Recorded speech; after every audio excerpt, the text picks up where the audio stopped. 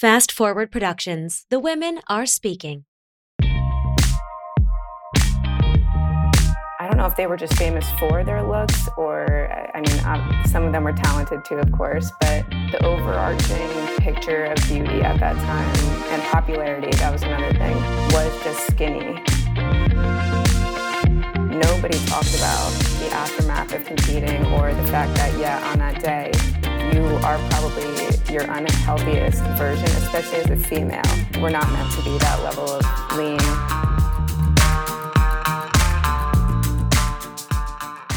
Hey everyone, Meredith here, and this is the Afternoon Snack Podcast. This episode is a guest episode featuring Ellen D. Dia, who is the newest Tactic nutrition coach. Ellen has been with us for a few months and has an interesting and inspiring background in fitness and nutrition. Today's episode, we are going to talk about Ellen's history in bodybuilding, how she got into nutrition, some of her personal struggles with food, and how she uses her experience to help her clients build better relationships with food. It's a great episode. We also talk about superpowers and hip hop dancing, and it would not be an episode with me and Alex if we didn't also talk about cats. So let's get into it.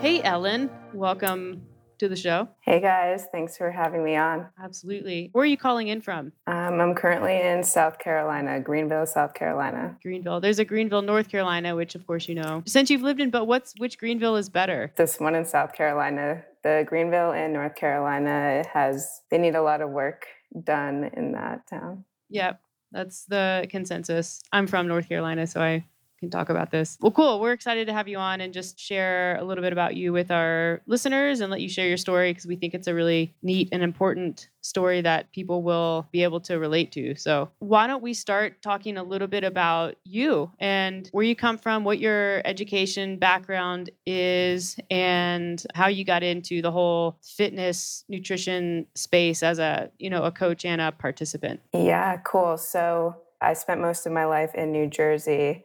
And I played sports my whole life. When I finally went to college, though, I was not playing any sports anymore. So all through high school, I was really hardcore into softball and volleyball. Thought I was actually going to play at the D1, hopefully, level. Ended up not doing that. I decided that it was too much work to be a full-time student athlete, as well as the classes and whatnot. So when I stopped playing the sports, and I went away for that year, I was basically doing nothing, put on a lot of weight, and then trying to kind of find my way out of that and become a little bit healthier. I found bodybuilding. That's when I also had a coach who started introducing me to, I guess, the education and knowledge side of all of that. And I became really interested in that. And that was still during my freshman year. So after that, I totally shifted gears. I was studying communications at that time, but I became so interested and passionate about the nutrition side of things that I switched my major. You'd be around like 19 years old, right? Yeah, still 18 at the time. My first competition, I was 18, yeah. Wow. So this transition from kind of potential like collegiate D1 athlete into, okay, I'm not going to pursue athletics. I think what you went through is really common where you dial back activity and training, but food, like eating patterns don't necessarily change. So that is all happening when you're really young. Yeah, not only the eating stuff, but the, college culture, I guess the binge drinking didn't help with all of that either. So, yeah. Yeah. I interrupted you. You were about to say you changed majors probably? Yeah. So I ended up after that was spring semester. I guess it was kind of good timing. We were going into summer, and that's when I was going to be competing. So I decided to actually come back to New Jersey for school and switch my major to nutrition at that time. I went nutrition with the concentration in public health at Montclair State. That's cool. Yeah, that public health is an interesting add-on. Were you originally thinking about working in that sector with nutrition? No, I wasn't really sure where I wanted to go as far as the different avenues in nutrition. At first, I was looking at dietetics, but I had already spent a little bit of time in some clinical settings, and it was a really short period of time, and I did not want to go clinical. So I honestly just kind of picked public health. Yeah, not a specific reason, but it ended up working out because now I work with Gen Pop. So Yeah, it's definitely beneficial. Let's back up and talk a little bit about your experience with bodybuilding, that first kind of time you did it. How do you think, like, being that young affected you long term? What was your general experience with that? yeah, it's so crazy because at the time, looking back now, I felt like I knew everything I was doing was like the absolute best direction for my life. And I guess looking back to it, it all happened for a reason. But yeah, I was so far down in a place that I didn't want to be, and I didn't know how to get myself out.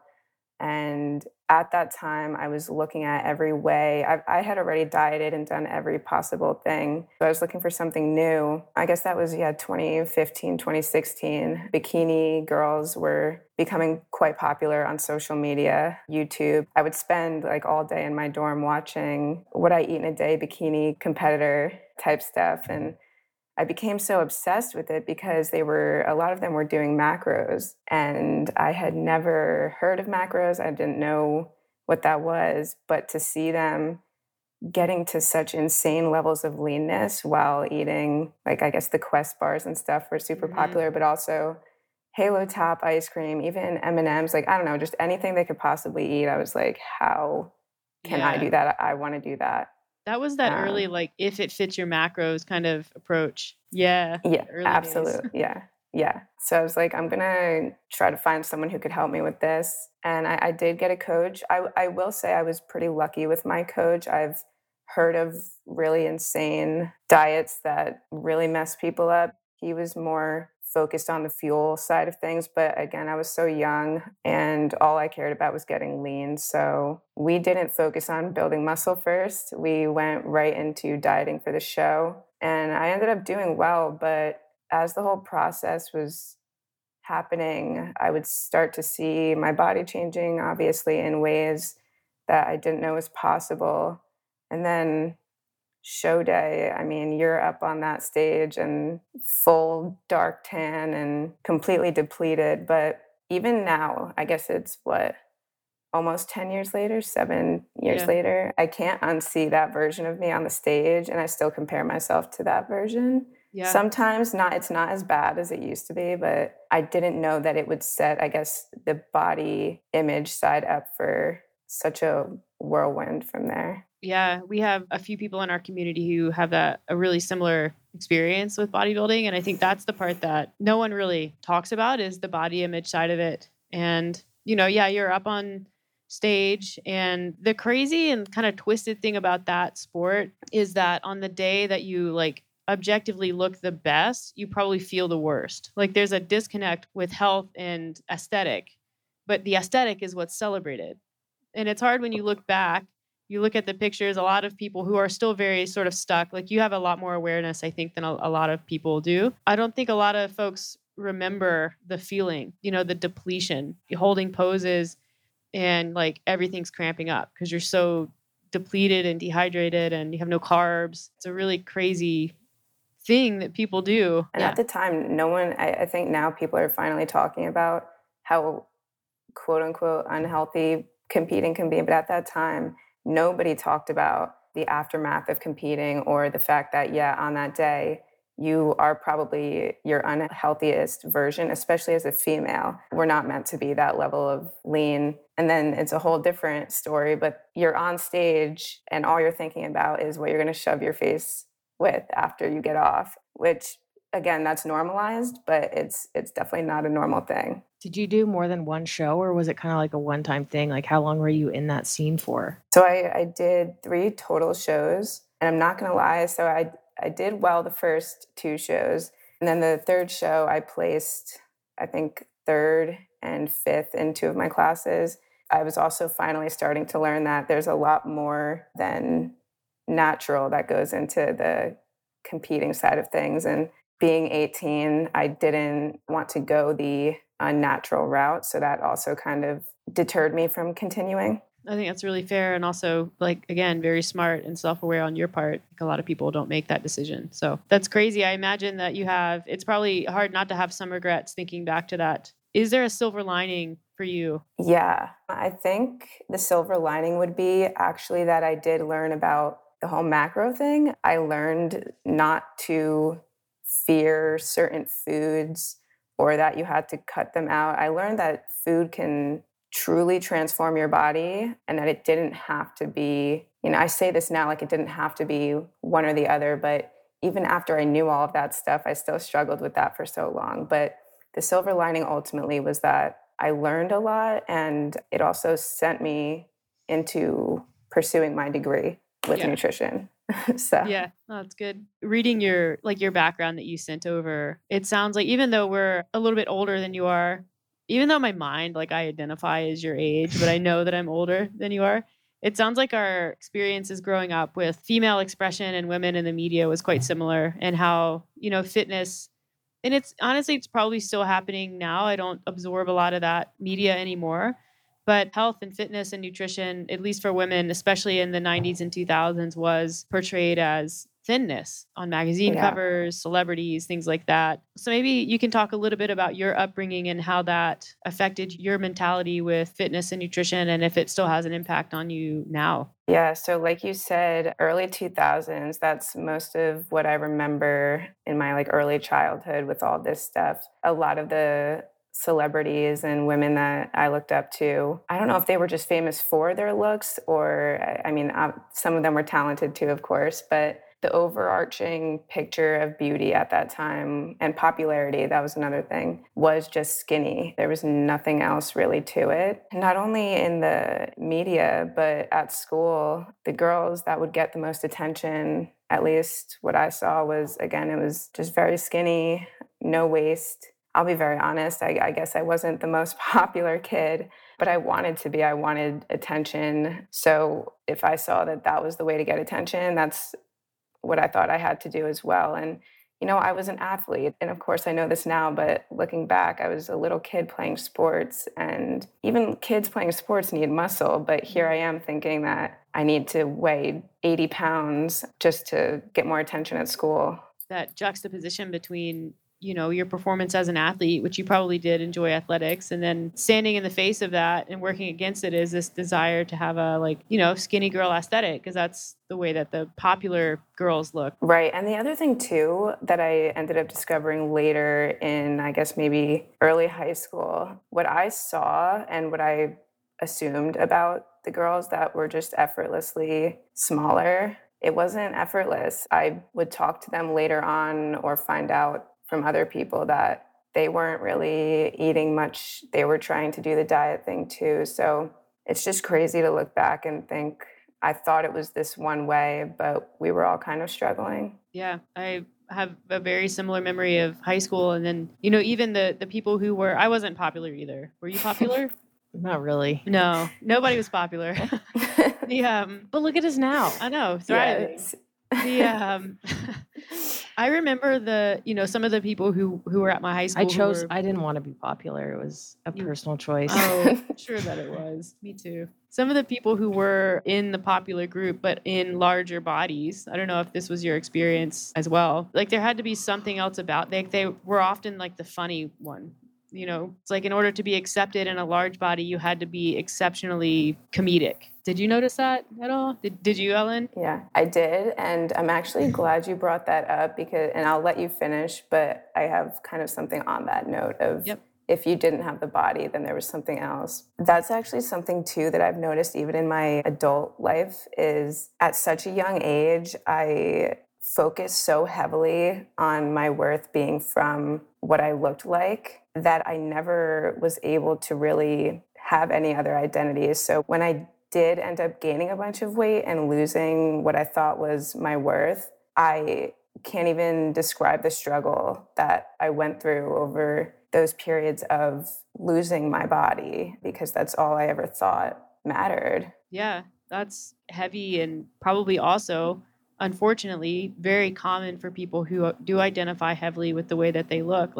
The reality is, and it's hard to think about this when you're in your 20s and 30s, but there is an inevitability to a decline in aesthetic. Eventually you are going to probably gain a bit of weight. You're going to deal with an increased skin laxity. Like you're going to have wrinkles. Things are going to start to sag. Like, I mean, even like the fittest, like older age categories in CrossFit, I'm like, they're so fit. They're still old. Like they don't look like, and I'm like, even if I stay super fit, I'm still going to look like that. I better have something else to hold on to so that, when it does go, it's kind of like the weight gain, but there's also like just aging, which is weight gain for some people, or like just your body changes, your skin changes, all those things. Yeah, that's such a good point. And I know we're kind of talking about it from the view of my past, but I think it's maybe even more prevalent today with social media and just getting so caught up in this is how I look and that's how I get what my likes, my views, everything. So I think we're really struggling even currently. Maybe we've taken a step back. I don't know. But yeah, you both make a really good point. We get clients and we deal with people on the internet all the time who ask questions about like, well, how do I reverse aging? How do I slow it down? Like there is so much emphasis on it, I think, because people do tie a lot of their identity into their like appearance, their physicality, the things that they're doing with their body. There is not always an acceptance of age-related changes where like, I don't think that anyone needs to let themselves go necessarily when they're aging, but to age gracefully requires a certain acceptance that there are going to be things that change that are outside of your control. And it's when people fail to accept that and they don't let go that there can be a lot of sort of internal strife and struggle where it's like you can live a great, active, healthy life, more so even if you let go of this one part of your identity. Like you're not going to look like you're 30 forever. Like it's not going to happen. Absolutely. Or feel that way. I mean, like I have older clients that are like, I don't know, my energy, I just don't feel like my energy is very consistent. And a part of me is like, well, you're doing CrossFit and you're 60. Like, what do you expect? I mean, like the youngest of us can't bounce back after like multiple CrossFit workouts in a week, but that's a different conversation. So let's talk about kind of staying on that note. I'm going to call it a turning point, even though like it's probably an ongoing process for you. And you kind of alluded to that. You still have that image of yourself standing up on stage in a, bikini contest. But what was the turning point for you as far as accepting a more well-balanced, version of health, nutrition, fitness? I guess like the ultimate, don't know if I could pinpoint like one day in time, but it was just years and years of doing the same cycle. I just got fed up with it and nothing changes if nothing changes. And I felt like this restriction was always the answer, but inevitably it would be the extreme opposite with the binging or the overeating. I just got so sick of it. I can honestly remember, okay, maybe this is a little bit of the moment that led up to this pivot where it was one of my last binges. And I can remember after it, I was by myself in my kitchen on the floor, like screaming. And I know that might sound crazy, but just like crying and screaming. I let myself have that moment, but there was no way I was going to let myself have another moment like that. So it was like, I have to do something I've never done. What did you do at that point? I went back to macro tracking, but I started with a way higher amount of calories than I ever let myself, I guess, start with at that point. Another huge thing I did actually in that moment, I started this thing called the Smiley Face Habit Tracker, which I actually got the idea from Jordan Syatt. He has a form of a habit tracker where my one and only goal was to get through a day without binge eating. Nothing else was written on that calendar. I would give myself a smiley face for the day if I was able to go the day binge free. And if not, I gave myself a frowny face. But I ended up picking up so much positive momentum. And it was in a place that I could see it every single day, nice and big. And it was a game I started to play with myself. And like I said, the positive momentum just kept coming when I would see smiley face after smiley face. And I started feeling better and better. And I was actually not starving this time and allowing things to just happen more slowly. Yeah. How long did you do that habit tracker? So that was just about maybe 2.5 years ago was that last moment. And I still do it today. I still have the habit tracker. I've added a few things to it, but something that I don't know if I'll ever take off of it is binge free. And I don't, sometimes for the month I have to write BF instead of the word binge because it might just be a time that I'm feeling maybe just a little more vulnerable. Mm-hmm. So I won't write the word binge because if I see it sometimes, but yeah, to answer your question, I still actually have it 2 years later. Yeah, So going on 1,000 days. I love the 1,000 day I thing. guess so. Yeah. Yeah, Yeah. on our way, and then hopefully beyond. That's really cool. This sounds self-guided. Was it totally self-guided, or did you ever work with a coach or a mentor? No. Yeah. I guess I can't say I ever had a mentor or a coach. I did it by myself, but constant YouTube, constant podcasts, reading, research. And I had, the education side at school as well, Yeah. but mostly just internet and self guided. No, and that's amazing. I mean, you can do it, and that applies to other areas of nutrition too. Like all of the information is there if you're in the right mind to receive it and to take the right actions. That honestly makes your story even more admirable. While you can do it, it's very hard. Yeah, I Yeah. appreciate that. That's amazing. And so I guess the next question would be, how did you, like, did that lead you into coaching and working with others? Or what was the transition into nutrition coaching and working professionally in the space? Yeah, so the first time when I thought I overcame my disordered eating, I knew I wanted to help people do the same.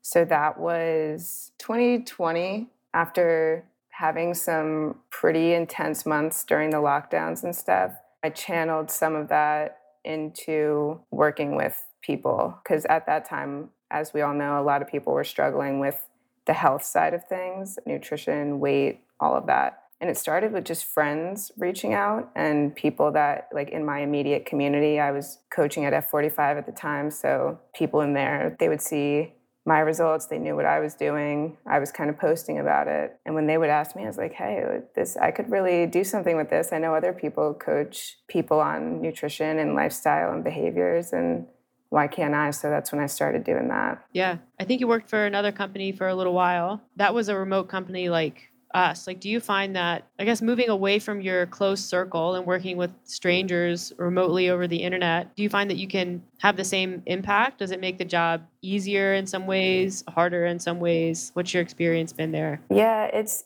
easier in some, harder in others.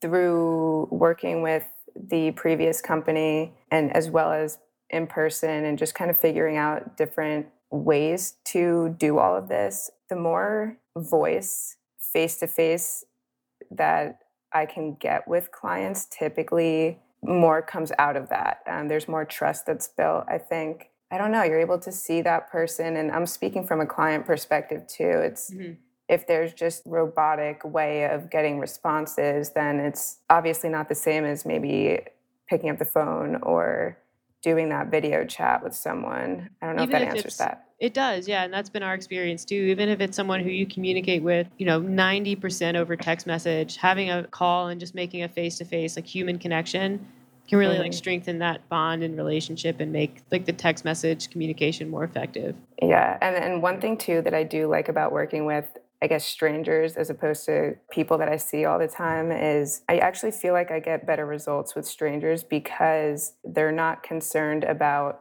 my thoughts when we're out maybe, or when I see them on a daily basis. There's maybe less pressure on a daily basis to do a certain thing or act a certain way, even though I never want anyone to feel that way. I think it's just different to have that, like, oh, I see Ellen every day, like, she gets it if this is just the way I am. Whereas a stranger, I don't know. Yeah. And that's a good insight too. So is there a specific type of client that you prefer working with? Do you like, clearly you've mentioned you like helping people who have experienced disordered eating patterns, but you're not exclusively coaching those people. You probably, we know the types of clients that we receive and send to you, and it's a mix. But I was wondering if there's a certain client you love working with, or if you're just kind of like, I like helping everyone with all different goals. Well, yeah, I do like helping everybody, but I guess a favorite type of client is honestly just someone who comes with complete openness to change, someone who's not stuck in their thought process, which is part of this. It is part of this, and that's why you're here for the help to begin with. But like I said before, nothing changes if nothing changes. So someone who can come to me with complete trust in the process, I don't care who it is, what age, what their struggles are, just place some trust in me as your coach. And I guess my favorite type. Yeah, just kind of an open, there's like an acceptance that they don't know everything and that they need help. I think that's like, and it probably goes the same, like people who have the most success in any coaching relationship or even therapy are probably that type of person who remove the shame from needing to ask for help. I think that in the self-help, nutrition, fitness, therapy space, there's a lot of shame in saying like, yeah, I can't really like figure my shit out by myself. I need to hire someone. There's no shame in that. It's our bucking bronco metaphor. Yes. It's like the person who comes and the client is the horse and they're like, I am ready to be ridden. Like climb on me and take me to where I need to go. Like teach me your ways. It's so easy and you just ride off into the sunset together. And then you get the clients that are like full on bucking broncos and they're like, you have to prove your worth. Like get on me and try to ride me. And the whole time they're just trying to buck you off. And you're just like, okay, how is this going to work? Right. And basically Which they end up riding somewhere, but it's not into the sunset. Or maybe it is. Maybe they find somebody who can ride them, but it's certainly not with us. Yeah, no. And I totally get that too. I get being stubborn and the coach needs to prove themselves. I do get that to some extent, but you're not going to get anywhere if you're not nicely getting up onto the bucket or the horse and riding away. Let me ride you.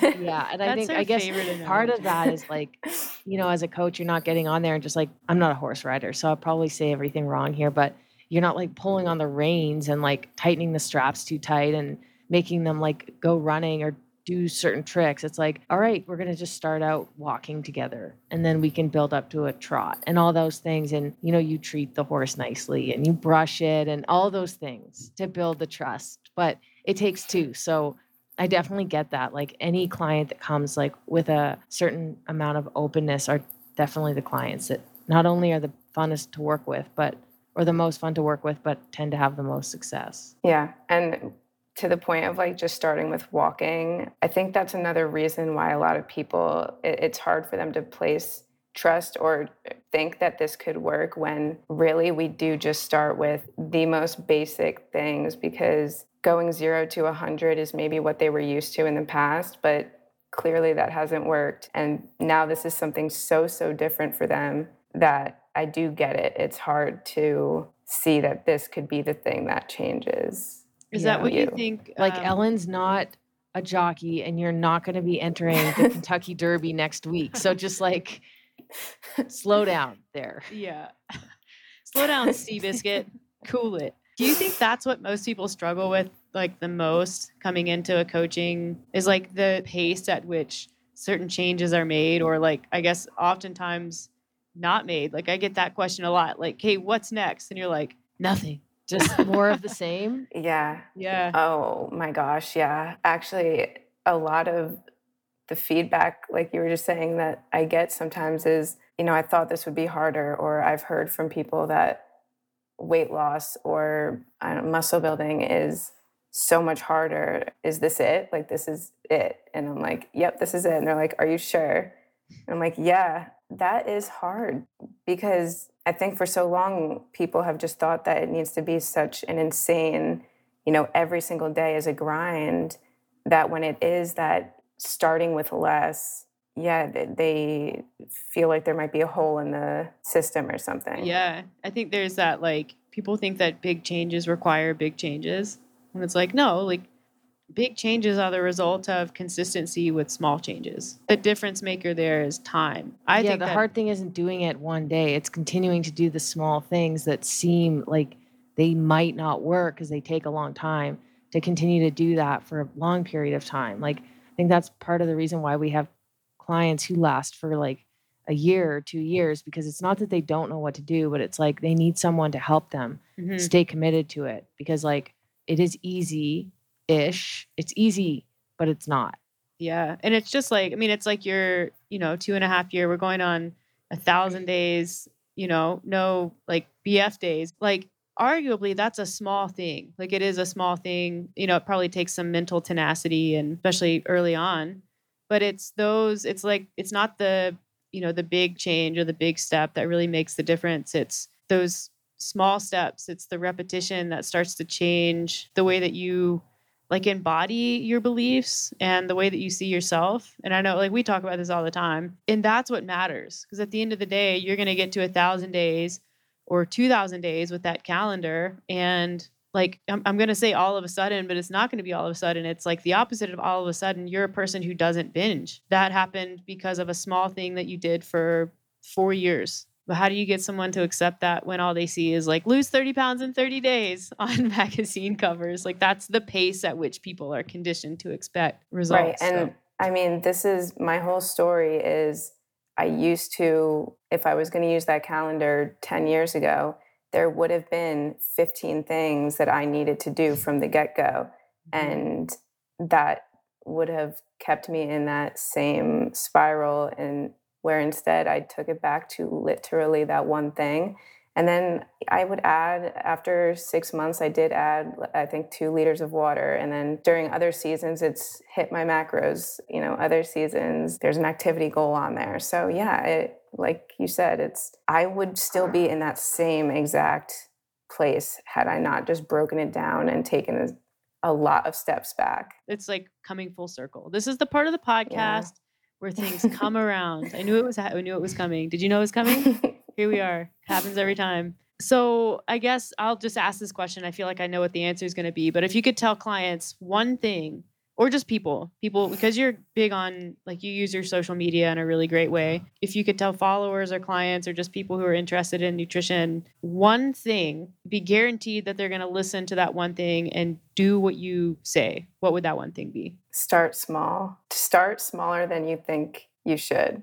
I knew that was going to be. I debated that and remove your timeline, but I feel like they can kind of go hand in hand. Yeah, I think being okay with starting small, there's like a implication that you'd have to remove the timeline a little bit. Be patient. Mm-hmm. That's mine, is be patient. Just be patient. So on that note, what about tactic aligns with your ethos around nutrition, fitness, all of that? Like what, because I received your email asking if we were hiring. By the way, we get a lot of those emails. Yeah. Oh, really? And I was like, hold up. I like this one. Tell us. Yeah. So tell us what about us, or probably your Instagram kind of led you to be like, oh, I think I could be a good fit for them. You guys have the most, sometimes I hate the phrase down to earth, but your beliefs, what tactic is based on is we work with the individual. We're not a one size fits all. We're not going to just take your money and get you quick results so that in 3 months you would probably need our help or someone else's help again. It's so individualized, and it's focused on building that relationship with the person. And from that relationship, you're able to work on whatever goals that client has. There is so much to nutrition. Well, I guess actually there's really not that much to nutrition, but there's so much to people. Yes. And these days with social media and everything, it's the most confusing space in the entire world. And I'm not just saying this because I work for y'all, but if your page was the only page that existed, I feel like no one would need help with nutrition. I'm really gassing you guys up right now, but everything. Why do you think we asked this question? It's what nutrition and fitness and health should be. It's such a positive space. After meeting all the coaches, I mean, everyone's incredible. Everyone cares so much for the individual that it's not about the money. I don't know. There's just so much. Yeah, we're really, really, really picky about who works for us, which I guess is to gas you up too, because that's like when your application came through and then just doing some research on you on your Instagram, I was like, hold up. This is not just someone who's applied. Like, this is someone who we feel strongly about having on our team, because it's just such a seamless alignment with core values and beliefs and messaging. So yeah, and then we had our call with you, and this won't come as a surprise to the listener based on what they've just heard if they've made it to this point, but you were very open and vulnerable. And I think we look for that in our coaches, because if you can't be open and vulnerable and make a relationship with whoever you're on a call with, whether it's me or Meredith or Lindsay or whoever, like, you're not going to be able to make meaningful relationships with clients. So that was like a big one. Like, setting macros is pretty easy. There's not a lot of people where we're really stuck on like what the macros need to be. For most people, it's not that difficult, and we can tinker. It's about building that trust and that relationship. And you're clearly, I mean, you've had a lot of success so far with your clients, a lot of great feedback, and so it was a good match. So thanks for your kind words. Well, thank you guys. Yeah, I think I said work for us, and I try to never ever say that. It's work with us, because that's like we're a team. And so anyways, if I said that, I didn't mean to. I read this a long time ago, and it's kind of what drives a lot of our messaging, or I guess it just sort of fits. Like, if you're getting nutrition from a good source versus a bad source. Like if you're getting it from a bad source, you're going to feel self-conscious, increased fear and anxiety around food, and you're going to feel like you have to buy the one thing that person is probably trying to sell you as a solution to this problem that they created for you. Versus like getting nutrition information from a good source is going to make you feel empowered, encouraged, probably good about yourself, and like you can take that information and apply it to your life or choose who you want to work with. Like, yeah, you can work with that person or that company if they offer a service, but you can also just take what they're telling you and try to apply it to yourself, because that's how basic the information is. So we try to be the latter. I think we are. A word I would use to describe you both and the content you put out is just, it's comforting. And like you were talking about before, it's people are coming not out of fear, but it's because they feel comfortable and can obviously relate to the messages and just what Tactic believes in overall. That's the goal. So the next question is, who do you like more, me or Meredith? What's your cat's name? Ivy, and that is the right Ivy, yeah. We like Ivy the most. We like Ivy the most too. No one ever answers that one. No, we'll get someone one day. Someone will say it. Yeah. Do you have any pets? I have one cat. His name is Binks. He's an old tuxedo cat. I love that. Binks. What's Binks doing right now? He is probably sunbathing on the bed. Yeah, we like Binks. Sounds really nice. I guess we'll kind of wrap up with some fun questions. Do you have any like talents, superpowers? What's something you're real good at? So I thought long and hard, honestly, about the superpower thing. And unfortunately, I could not come up with a superpower. But I do think that I'm talented at drawing like traditional artwork. And by traditional, I mean like tattoos, like traditional tattoos, not fancy traditional masterpieces, but easy outlines. Yeah. If you could have a superpower, what would that be? Maybe read minds. That would make the job easier.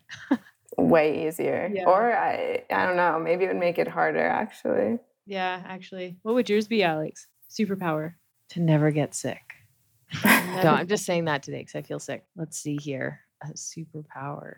Well, it would be nice. Sometimes when I'm like lip syncing and then sometimes the music turns off and I hear myself, I wish that I was a good singer. But I think I wish I could be a good dancer. Like really anything musical would be nice because I'm just not at all.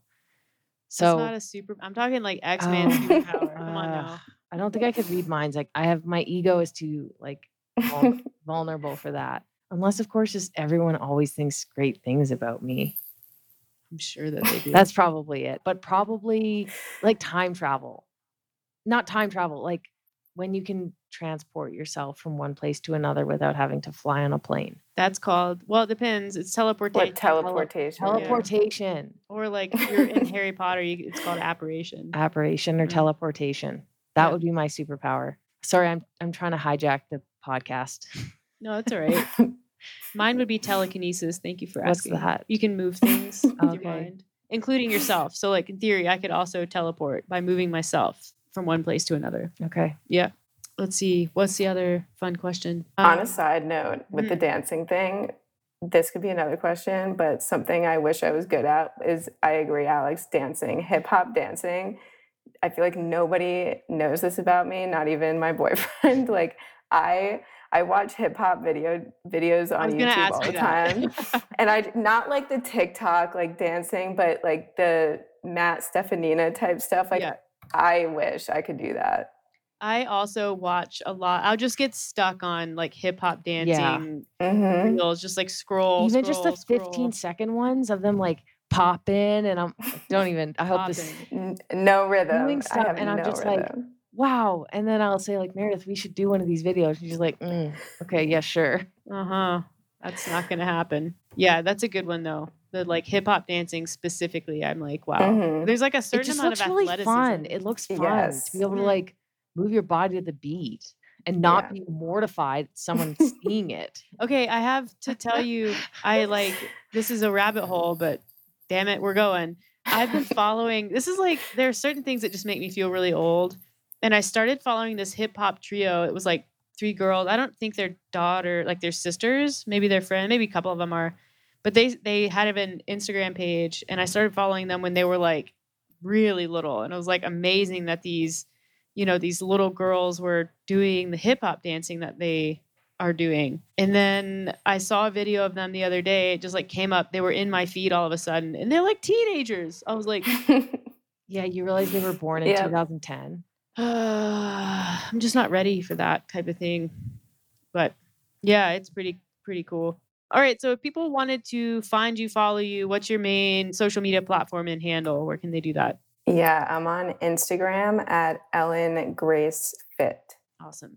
That's easy. It's been great having you on. This is something that we've wanted to do for a little while, basically, like since we first had a phone call with you where we thought we might hire you. And so thank you for taking the time and sharing your story. It's not an easy thing for a lot of people to talk about. And I know it's a really important thing to talk about and not something that we have personal experience with. So thank you for being the voice of many people out there who've been in your situation and telling your story. It means a lot.